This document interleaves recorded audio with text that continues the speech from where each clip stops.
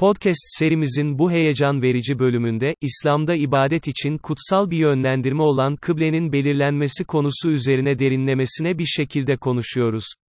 Özellikle Kıble gibi modern teknolojiler ve araçlar üzerinde duruyoruz.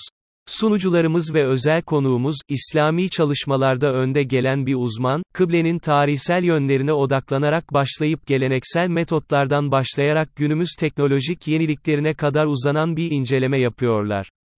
Bu bölüm, Kıble-Bul.com gibi hizmetlerin sunduğu imkanları tartışmanın yanı sıra, günümüz dünyasında Kabe'nin konumuna dair hassas ve güvenilir verilerin önemini vurguluyor.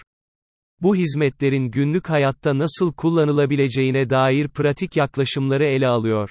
Ayrıca, bu hizmetlerin kullanıcılarına sunduğu avantajlar ve rahatlıklar, özellikle bu tür hizmetlerin ibadet pratiğini zenginleştirme ve farklı dünya bölgelerindeki Müslüman toplumlar için manevi deneyimi nasıl derinleştirebileceği üzerinde duruyor. Bu podcast bölümüne katılarak, kıblenin belirlenmesindeki geleneksel ve modern yaklaşımlar hakkında anlayışınızı artırın.